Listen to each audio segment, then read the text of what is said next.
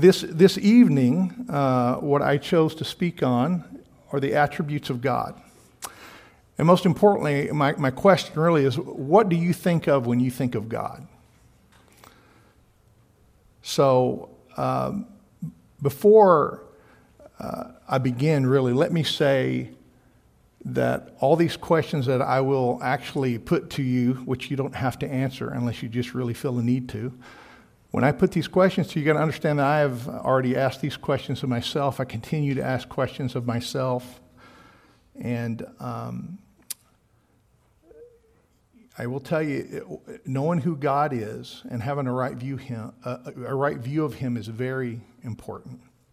So when we talk about attributes, what are we talking about? So we're talking about God's character. We're talking about who He is.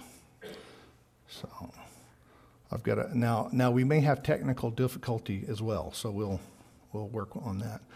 So when we're talking about God's character, our great God, the creator of the universe, He has chosen to reveal a measure of Himself to us, and He's done it through His Word. Certainly all of creation testifies of Him, as we see in Psalm 19:1 and Romans 1:20, but He Himself is revealed especially through His Word. We can never fully understand the depths and the character of God, who He is, and we will spend eternity learning about Him. And even then, that simply will not be enough time to explore the depths of who God is. And so tonight, I simply desire that we would have a right understanding of who God is. And so it brings me to our first question. There we go. What do you think when you think about God? So take a moment and think about this. When I ask that question, when I ask you, what do you think about when you think about God? What do you think about? Because it's important. And I would argue that it's probably the most important thing in your life. Your view of God affects everything. Who you believe God to be and what you believe God is like is of paramount importance. So Steve Larson said it this way. He said, high views of God lead to high and holy living. Low views of God lead to low and base living. So a right view of God, it equals a high view and will lead us to exalted and transcendent worship. It leads us to a life that's centered around Christ and around God's Word. A wrong view, a low view, will lead us to low living with no concern for the things of God. It'll lead us to base living. It'll lead us to base worship. So I like how A.W. Tozer put it. What comes into our minds when we think about God is the most important thing about us. Worship is pure or base as the worshiper entertains high or low thoughts of God. For this reason, the gravest question before the church is always God Himself, and the most portentous fact about any man is not what he at a given time may say or do, but what he in his deep heart conceives God to be like. So I'll let you ponder that in the back of your mind as we continue to move forward in the lesson. So just keep that in your mind. Honestly, think about in the back of your mind what you think about when you think about God. What comes to your mind?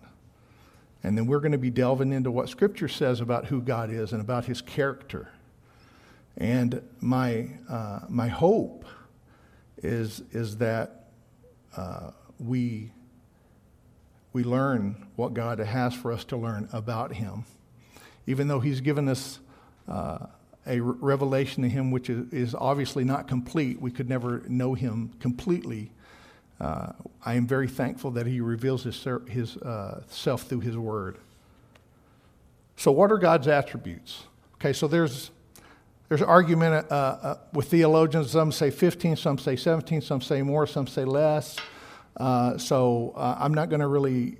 I'm going to show a quick scan of some of the attributes. There's kind of two categories. There's incommunicable and communicable. And there's also an argument about which one of those, which attributes actually fall into that group. I'm not really going to talk about a bunch of that either. We'll touch on it slightly. But as you keep this question in the back of your head, and we do this quick scan, I hope that God will reveal to us what we need to see and hear about him. So, he is eternal, and he is holy, and he is immutable, unchangeable. He's self-sufficient. He's omnipotent. He's omniscient. He's omnipresent. He's wise. He's faithful. He's good. He's just. He's merciful. He is gracious. He is love. He is glorious. He is wrathful. He is beautiful. And even more. This is the first attribute I'd like to talk about. So, there's simply no way to dig as deeply as we could regarding God's attributes. So just talking about one attribute, as a matter of fact, if we just talked about this one, it could take up quite a few services. However, I do hope to share with you what Scripture says about God, his character, who he is, and by his Spirit, I pray that our view is corrected as necessary so that our view will be a high and exalted view of God and our Savior, a view that will lead us to high and exalted and transcendent worship. So, God is holy. There is none like God. Holy in Hebrew is kodesh. In Greek, it is hosios, meaning distinctly separate. So when we think of holy, we think of pure, we think of a bunch of different things, but holiness is a declaration of God's otherness, how he is completely separate. There is none like him. And by the way, all of his attributes are holy attributes. They're perfect. And it speaks of his perfection. So we see the Scripture proclaim this in Exodus 15:11. And holiness speaks of God's absolute moral perfection, which apply to all of his attributes. He has perfect love. He has perfect knowledge. He is perfect in his power. He is perfect in his wisdom. That applies to all of his attributes. He's perfect in all his ways. So in Exodus 15:11, it says, "Who is like you, O Lord, among the gods? Who is like you, glorious in holiness, fearful in praises, doing wonders?" Psalms 11:9 tells us he has sent redemption to his people. He has commanded his covenant forever. Holy and awesome is his name. Oh, I love that. So God's name is awesome. God's name is holy.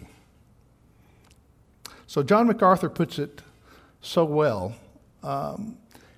His self-existence, his being is utterly separate from ours. God is utterly distinct from us.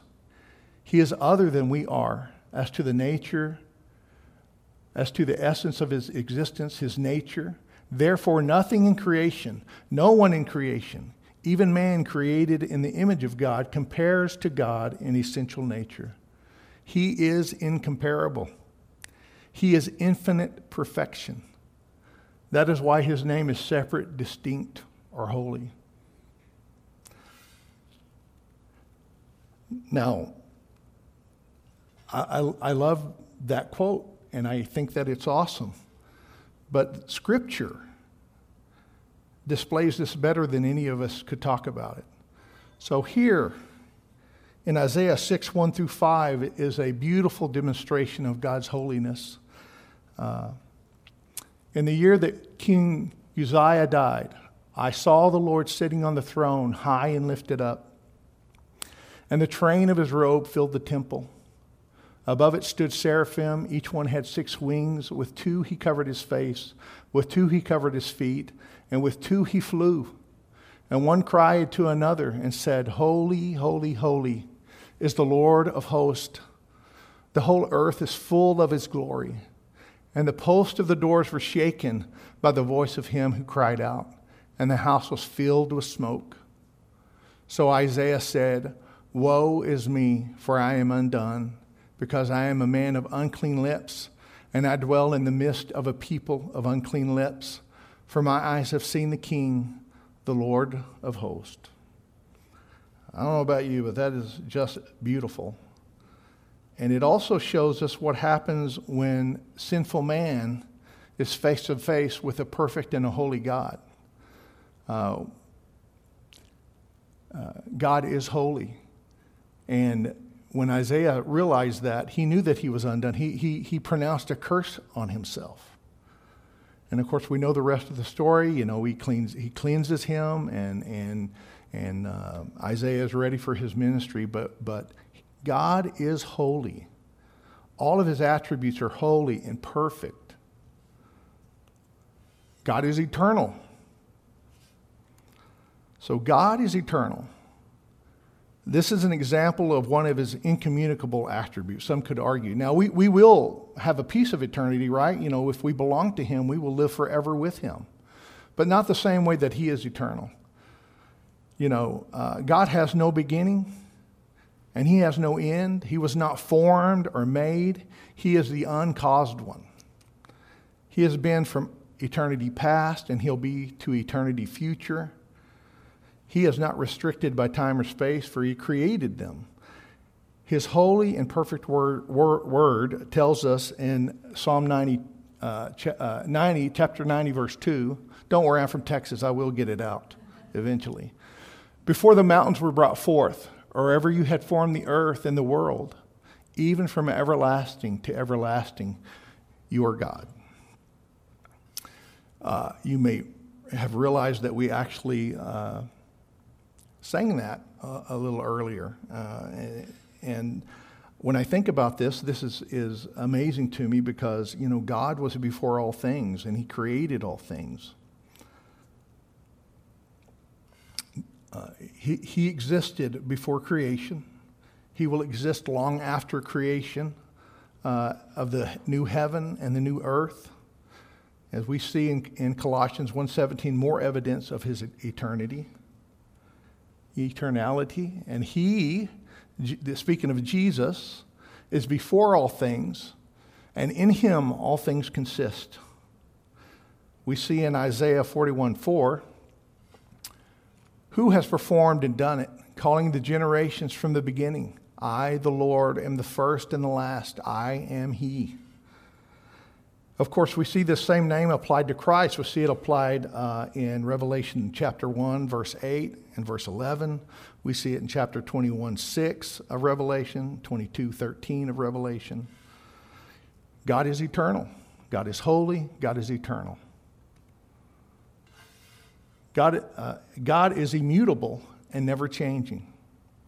So we've already seen in Scripture that God is holy, that he's perfect in all his ways. We see in Scripture that God is eternal. And we see in Scripture that he also tells us he never changes. Ponder what we've learned about him being holy and him being perfect and him being eternal. And give us some thought as to why he might be immutable and never changing. Well, the answer quite simply is because he's perfect. Why change when you're perfect?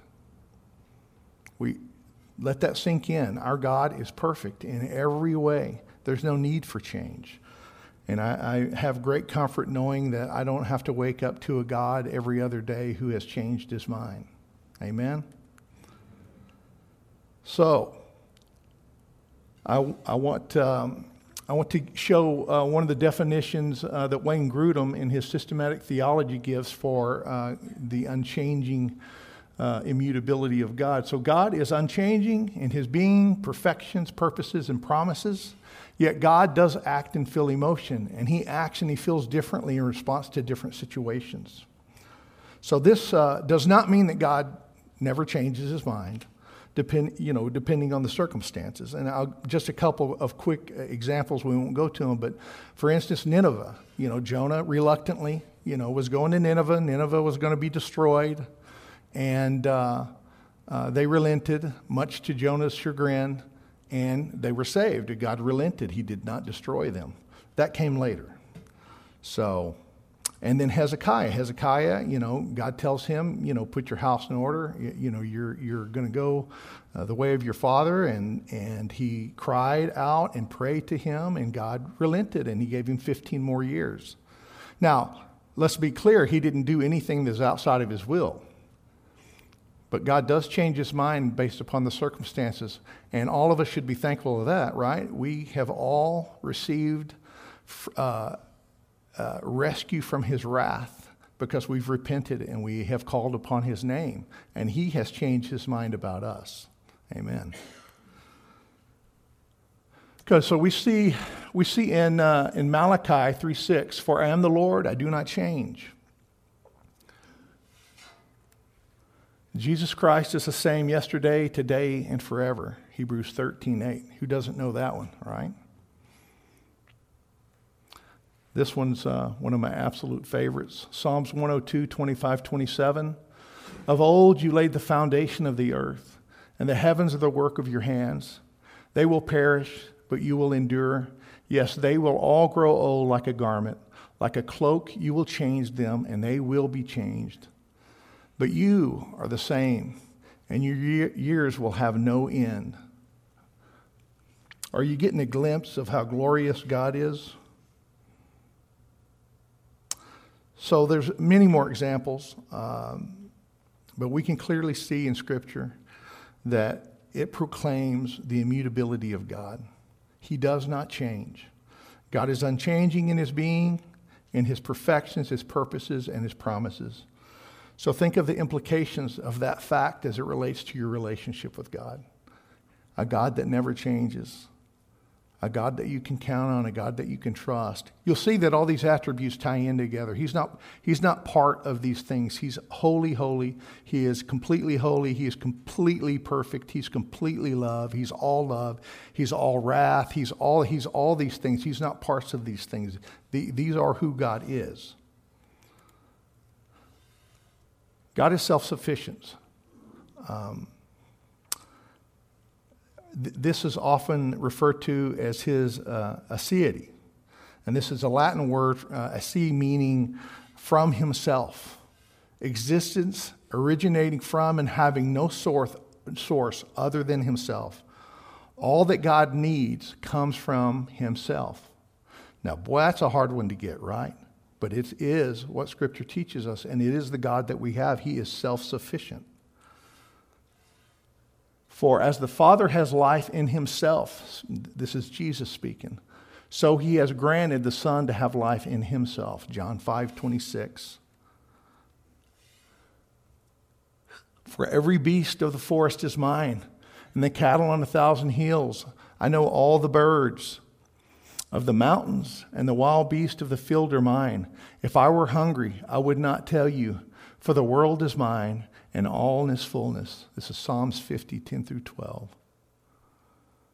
So it's often taught, and you've probably heard this, that God, he needed us, and that's why he made us. He loved us so much that he just could not live without us. The problem is God has no needs. A.W. Tozer says that need is a creature word. God does not have needs. He has all that he needs from within himself. God is and was perfectly content from eternity past. Within the Godhead, the Father, Son, and Holy Spirit had no lack of perfect fellowship. There was no loneliness. Within the Godhead, there was, is, and always will be perfect communion, perfect unity, a perfect sharing of glory, perfect fellowship, and perfect love. God did not create us because we filled a void. He created us because he chose to, which is much better than needs. Want is better than need. God wanted us. He did not need us. He has chosen to love us. God exists by virtue of his very nature. This is affirmed all throughout Scripture. And you can see that in Revelation 4:11. You can see it in John chapter 1, verse 3, Romans 11, 35 through 36, 1 Corinthians 8, verse 6, and Colossians 15 through 17. And I'm going to read the last one So he, speaking of Jesus, is the image of the invisible God, the firstborn over all creation. For by him all things were created that are in heaven and that are on earth, visible and invisible, whether thrones or dominions or principalities or powers. All things were created through him and for him, and he is before all things, and in him all things consist. Scripture clearly demonstrates that God is self-sufficient. So I think of how I'm going to just make a quick demonstration of or example of God. So God is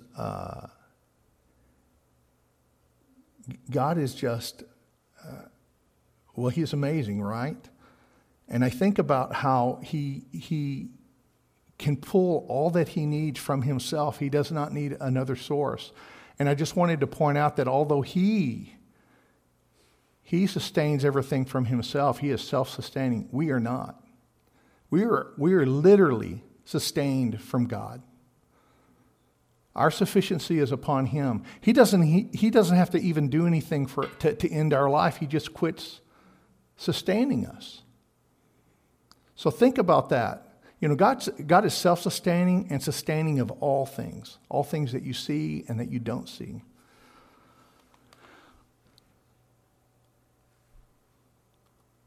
So God is omnipotent. Omni is Latin, it means all. So we're in the omnis now, so you'll know all of these are all. But God is all powerful. Omnipotence is his all. He is almighty. God is all powerful, or he is infinitely powerful. He has all power. Nothing is impossible, not even difficult to God.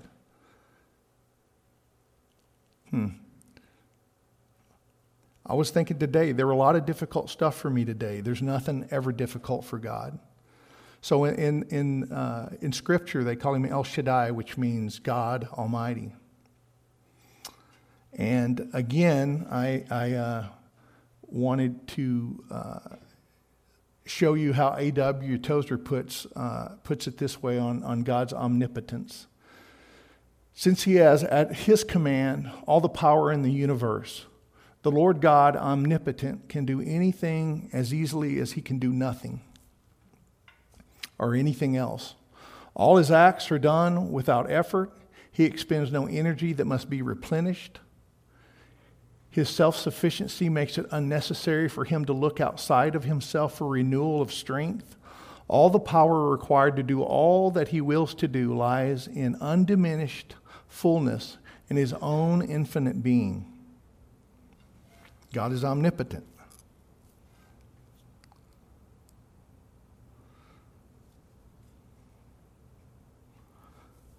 So this, of course, like we're going through all this, is confirmed in Scripture. And we see in Jeremiah 32:17, Ah, Lord God, behold, you have made the heavens and the earth.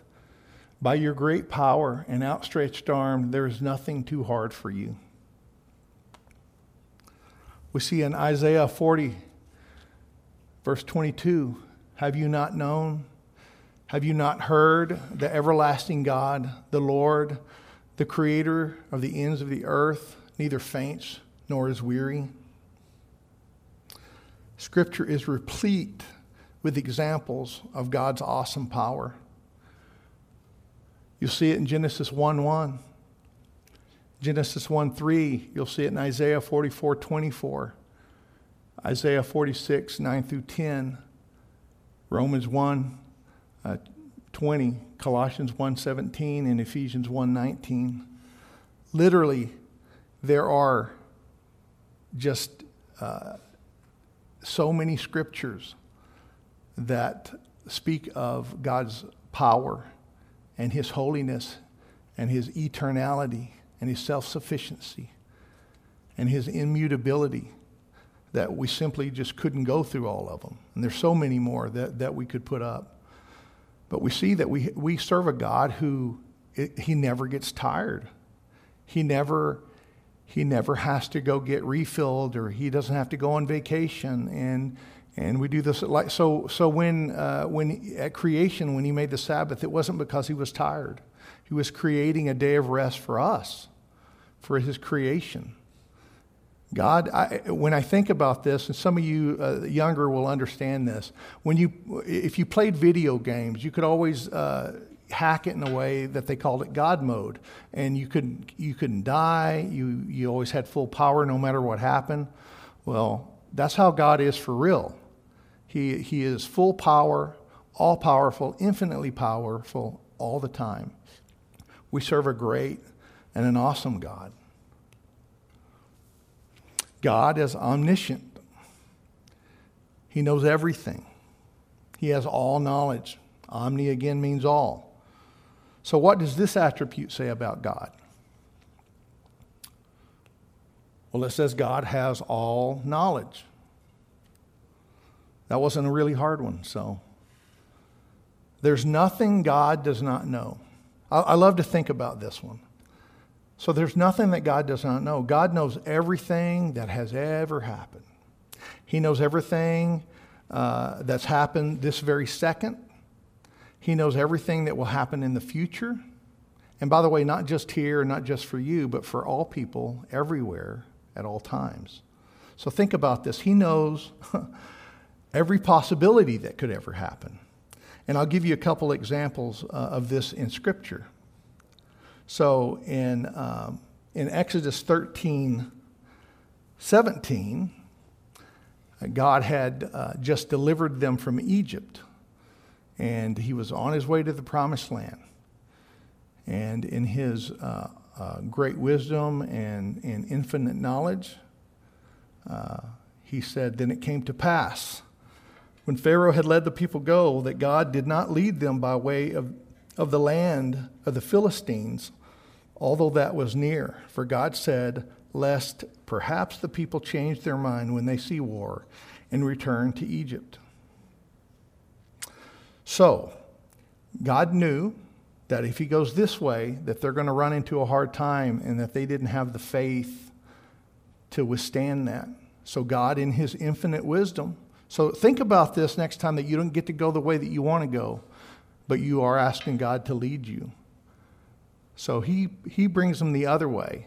And of course, they had other issues, but it wasn't because of that. But I think that is so beautiful to know that God knows all things. That's why we pray to him. That's why we ask him to guide us and to help us and to give us wisdom. He says that if you lack wisdom, to ask for it, and he gives it liberally and without reproach. I do that all the time because I lack wisdom, and it's not because I'm from Texas.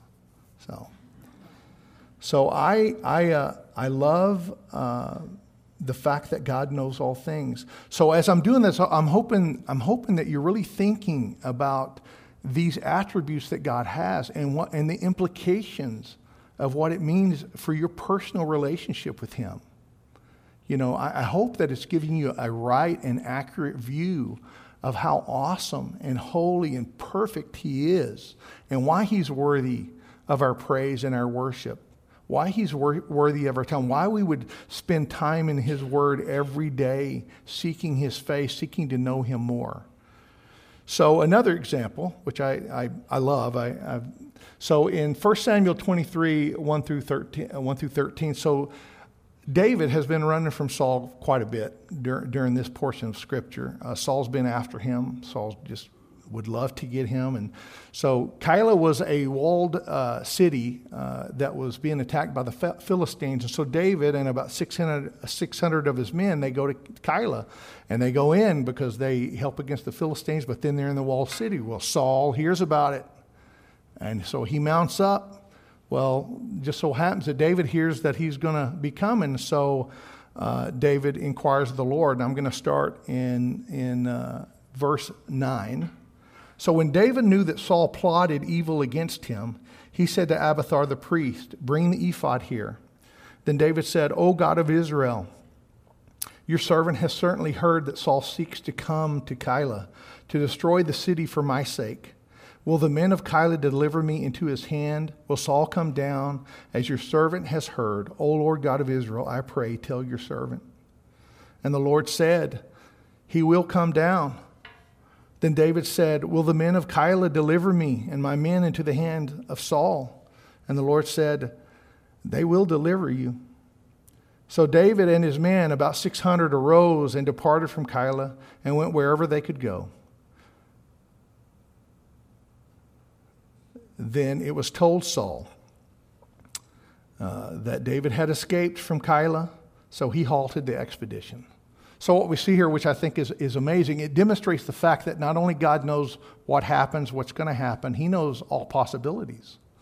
So God just tells him these things that are going to happen, but they never happen because they make different decisions. Think about that as well. So I've always this has always popped in my mind when I deal with somebody who says we don't have free will, because somewhere we got to have some free will.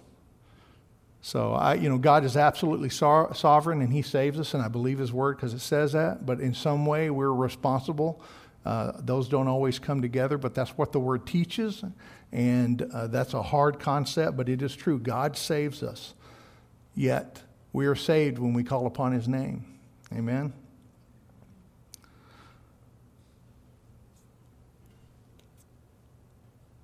So God is not learning anything, right? Because he knows everything. He's always known everything. There's been no time that he has not known everything. Think about that. I mean, I was trying to learn stuff today. So God has perfect knowledge of all things. He cannot learn anything because he has complete and infinite knowledge of all things past, present, and future. He just knows everything.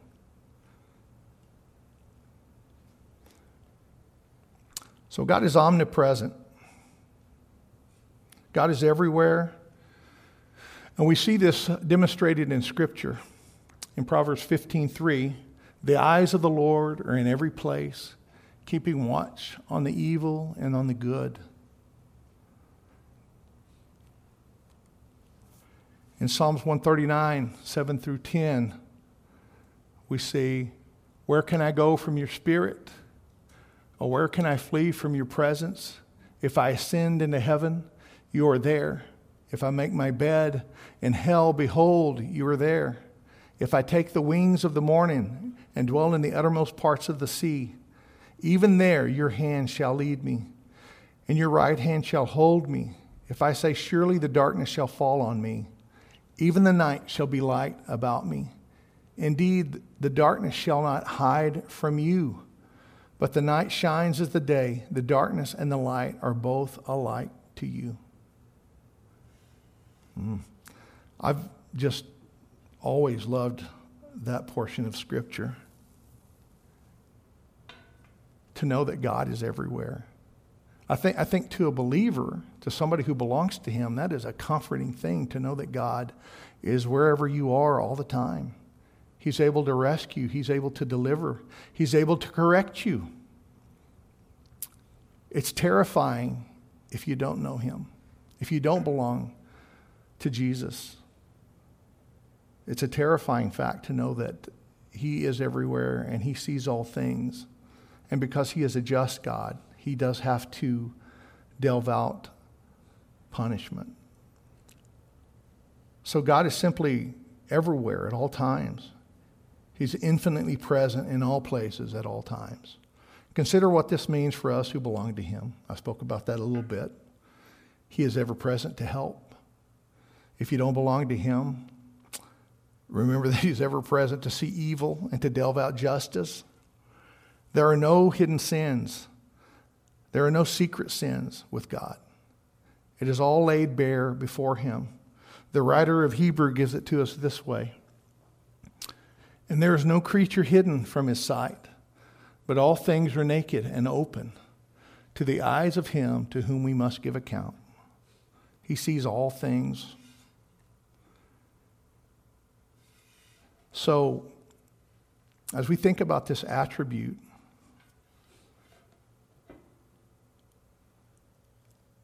Let's think about what it would mean to practice presence, what it would mean if we actually acted like we believed that God was everywhere at all times, that he was right here with us at all times. And he would see all that we do. He is a faithful shepherd, and he's able to rescue, and he sees when we need help, and he provides correction when we need help because he loves us. Honor and glory and praise to our ever-present Savior. God is just. I love this attribute as well. They're all fabulous. I just saw from one of the things hanging up a quote from Pink, I think is his last name, but he talked about how when he thinks that about how God knows all things and he is irresistible. It's terrifying to him, but when he realizes that God is just and only does good, then it gives him great comfort. And that's how I feel. I don't know how you think about this, but because God is just, because he's good, it gives me great comfort. I know that he does right. I know that he is always righteous. He's always good. God is perfectly righteous in regards to the treatment of his creatures. So in Scripture, we see, like in Acts 10:34, God shows no partiality. In Hebrews 6:10, God is just in delving out rewards. In Romans 12:19, he's just in his vengeance. In Colossians 3:25, he's just in his punishments. In Psalms 89:14, God's justice and righteousness work hand in hand. They are the foundation of his throne.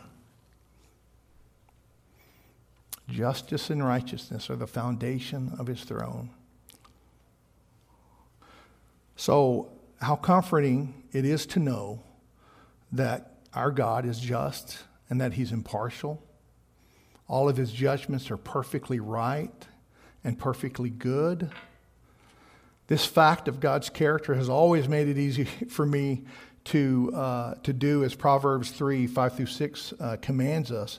Trust in the Lord with all your heart and lean not unto your own understanding. In all your ways acknowledge him, and he shall direct your paths. Because he is perfectly just always.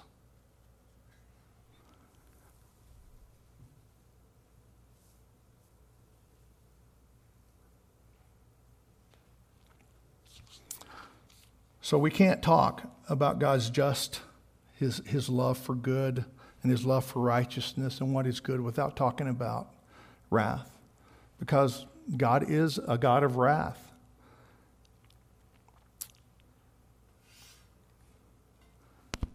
So this is often an uncomfortable attribute for people to consider. And many in the world, and I have to say sadly in many of the churches here in America, they eagerly accept that God is love, but they reject that he's also a God of wrath. We just saw in Scripture that God is just and he's righteous and he is perfectly good. He loves what is right and he hates what is evil. It simply can be no other way. A God who loves justice and righteousness, he must hate injustice and unrighteousness. We do have a just God. We have a God who is a God of love. But God hates injustice and he hates unrighteousness. And people store up wrath because of that. For the wrath of God is revealed from the heavens against all ungodliness and unrighteousness of men who suppress the truth in unrighteousness. We see that in Romans 1:18. Now out of his mouth goes a sharp sword, that with it he should strike the nations, and he himself will rule them with a rod of iron. He himself tread the winepress of the fierceness and wrath of Almighty God. We see that in Revelation 19:15.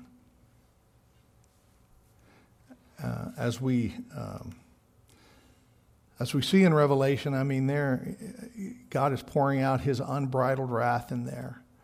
At that time, there's people who have completely rejected him, and time is out. It would be a terrifying story if you did not belong to the Lord. So, God certainly is a God of love. But who he is, a perfectly just and righteous being, must repay sin, injustice, unrighteousness with his holy and perfect wrath. So, I take this moment to speak to anybody that's listening that may not belong to him, who is in danger of receiving God's wrath. And I would beg you and I would implore you to throw yourself upon him, to call upon his name, and to yield your life to the great God who loves you and has called out to you. Yield to him. Call upon his name and be saved. If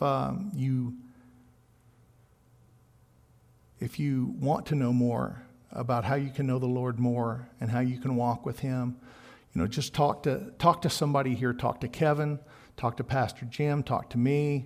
There's anybody on staff, and there's many people in the congregation. Just talk to somebody because there's nothing more important than your relationship with God.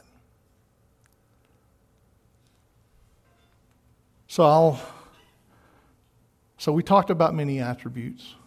Not all of them, of course, but many. We see that God is eternal. We see that he is holy.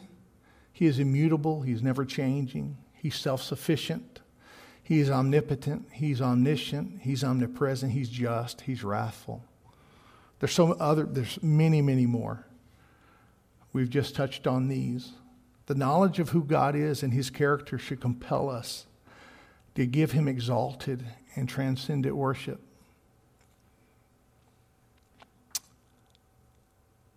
I can't tell you how many times when I was younger, I would stand in line to maybe go do an event, and I would stand there for hours.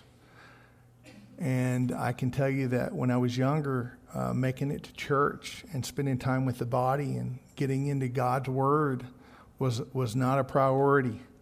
But I would spend an hour, or hour, 2 or 3 in line waiting for something that I thought I wanted to go do.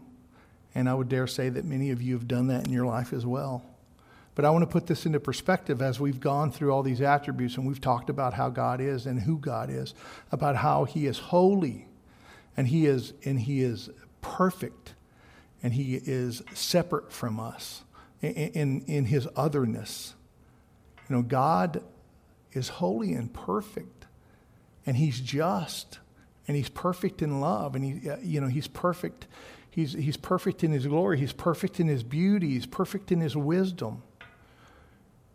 We've heard all our life that he is worthy of our praise and he's worthy of our worship. And I wonder how many times we really just stopped and thought about that. How many times did we stop and say, well, he is worthy of our praise and our worship because he is perfect. People who don't get it, they think, well, man, God is pretty arrogant. He's like demanding you worship him and all this stuff. Yes, because it is right, because he is perfect. He deserves your honor. He deserves your praise. Nothing else does. I'll give an example, and I think we can all relate to this. Who has not watched a concert of way back when there was Elvis, and it was full of young women, and they were passing out, and they were just they just were crying, and they were screaming, and they were just crying out to Elvis, a guy that did not know them and did not care about them and would never do anything for them.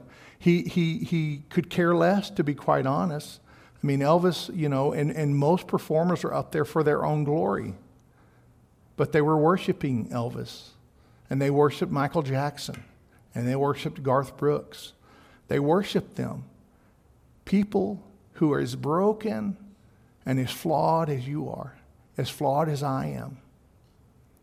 We spend our time And we spend our efforts on things that have no value when we do not seek God's face, when we do not have a right view of him, when our view of him is not high and exalted, then we tend to fill our lives with things that are not centered around him. Because I can tell you right now, Jim does this so well. I'm going to try to do it. I want to be gracious, and I want to say this the right way and not in a condemning way, because I'm in the same boat everybody else is. But there is no middle ground. You are either with the Lord or you are not with the Lord. And I would beg you, considering just these attributes, that God is He's worth your praise, and he's worth your time. He's worth whatever time you want to put to sit down and get in his word and know him. And I pray for myself, and I pray for our congregation, for our body, that our desire for him would increase, and that our love for him would increase, and that we would be in his word each and every day, that we would be faithful, that because nothing changes us on the inside but God. All the invisible things, all the things that we have no control over, God changes those things.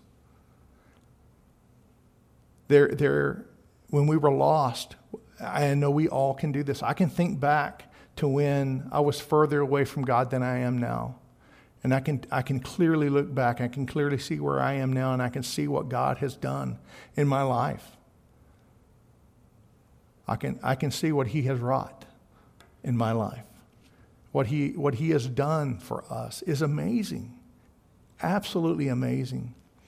I think back to when Jesus was talking to the disciples, and he told them that it was easier for a camel to make it through the eye of a needle than a rich man to make it in heaven. And they were astounded by that. And they said, well, who can be saved?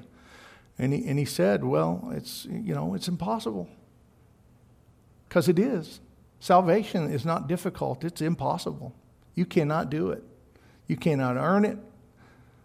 There's nothing you can do for it. You can't work hard for it. You can't use the right handshake with God. There's nothing that you can do to get it. God gives it as a gift. You only get it by grace. And when he said, yes, it is impossible with man, but all things are possible with God. And he knew that because he was God, and he knew what he was going to be doing. He knew that he would be making a sacrifice, and that he would be paying our debts, and he would be making a way for our slate to be wiped clean. I think that our God is amazing, and I think that he deserves our time. He certainly deserves as excellent worship as we can give him. He calls for us in the scripture over and over to sing to him, to sing a new song to him, to play excellently before him. I pray that we do that. I pray that I do that. I pray that you do that. I pray that God meets you each and every day in a way that that you've just never experienced before. But I will tell you that won't happen unless you get in his word. You can't sleep. You can't talk Christianese. You can't do the lingo and use the one-liners. You have to know him. And you will not know him unless you get in his word. There's no shortcut. Let me tell you this. If you have a problem, are you reading his word? If your marriage is struggling, if you are having a hard time at work, if you're having a hard time with your children, we can all raise our hand to that from time to time. If you're having those things and you have not cracked open his word and you have not sought his face, then you're not very serious about God setting things right. Because God wants to help you, and he wants to deliver you. He wants to do those things. But he's given us his word. He's revealed he's revealed himself in his word. Hallelujah for that. Amen that he has done that. So I would just implore you, I would say again, what do you think of when you think of God? Has it changed from what you were thinking when you first got in here? Well, I hope that it has become a higher view. I pray that it's become a more exalted view of who he is, a more right and correct view of who our God is. I will say one thing that just drives me crazy. If anybody's ever seen the "Jesus is my homie" shirt. Jesus is not your homie. Jesus is God, and he's your God. He's your Savior, and he deserves honor and respect and worship. So I'll close with that. I do hope that you will think about the attributes of God, and I do pray that through his word, I pray that by his Spirit, we will get in his word every day as a body. I pray this for myself first. I'm not saying anything to you that I don't say to myself first. I need God. I am incapable of doing what he asked me to do without him. I'm incapable to do the things that he's commanded me to do unless I allow him to do that through me. Christ through me, not me. So I'm going to pray a quick prayer, and Kevin's going to come up and finish my prayer for me as we get ready to end in worship. I do pray that God's word has pierced. I do pray that you have learned something about God that perhaps you did not know. There are many verses. I put them up because I wanted you to be able to go back and look at them more closely. I just pray for you. I pray that God blesses you, and I pray that he draws you near. And I pray that as he draws us near to himself, and that our love increases for him, that our love increases for one another. And I pray that all the world, especially here in this town, that don't know him, they'll see, when they see us, they'll know that we belong to him because we have love for one another. Heavenly Father, we thank you for your word. Father, your word, your law is perfect, as it says in 19:7, Lord. Psalms 19:7, Lord, you are holy. Father, you are righteous and you are good. Father, draw us near to yourself, Lord. Help us to have a right view of you. Father, help us. Father, help us because we cannot help ourselves, Lord. Let's all stand and we'll just continue praying, and then the worship team will lead us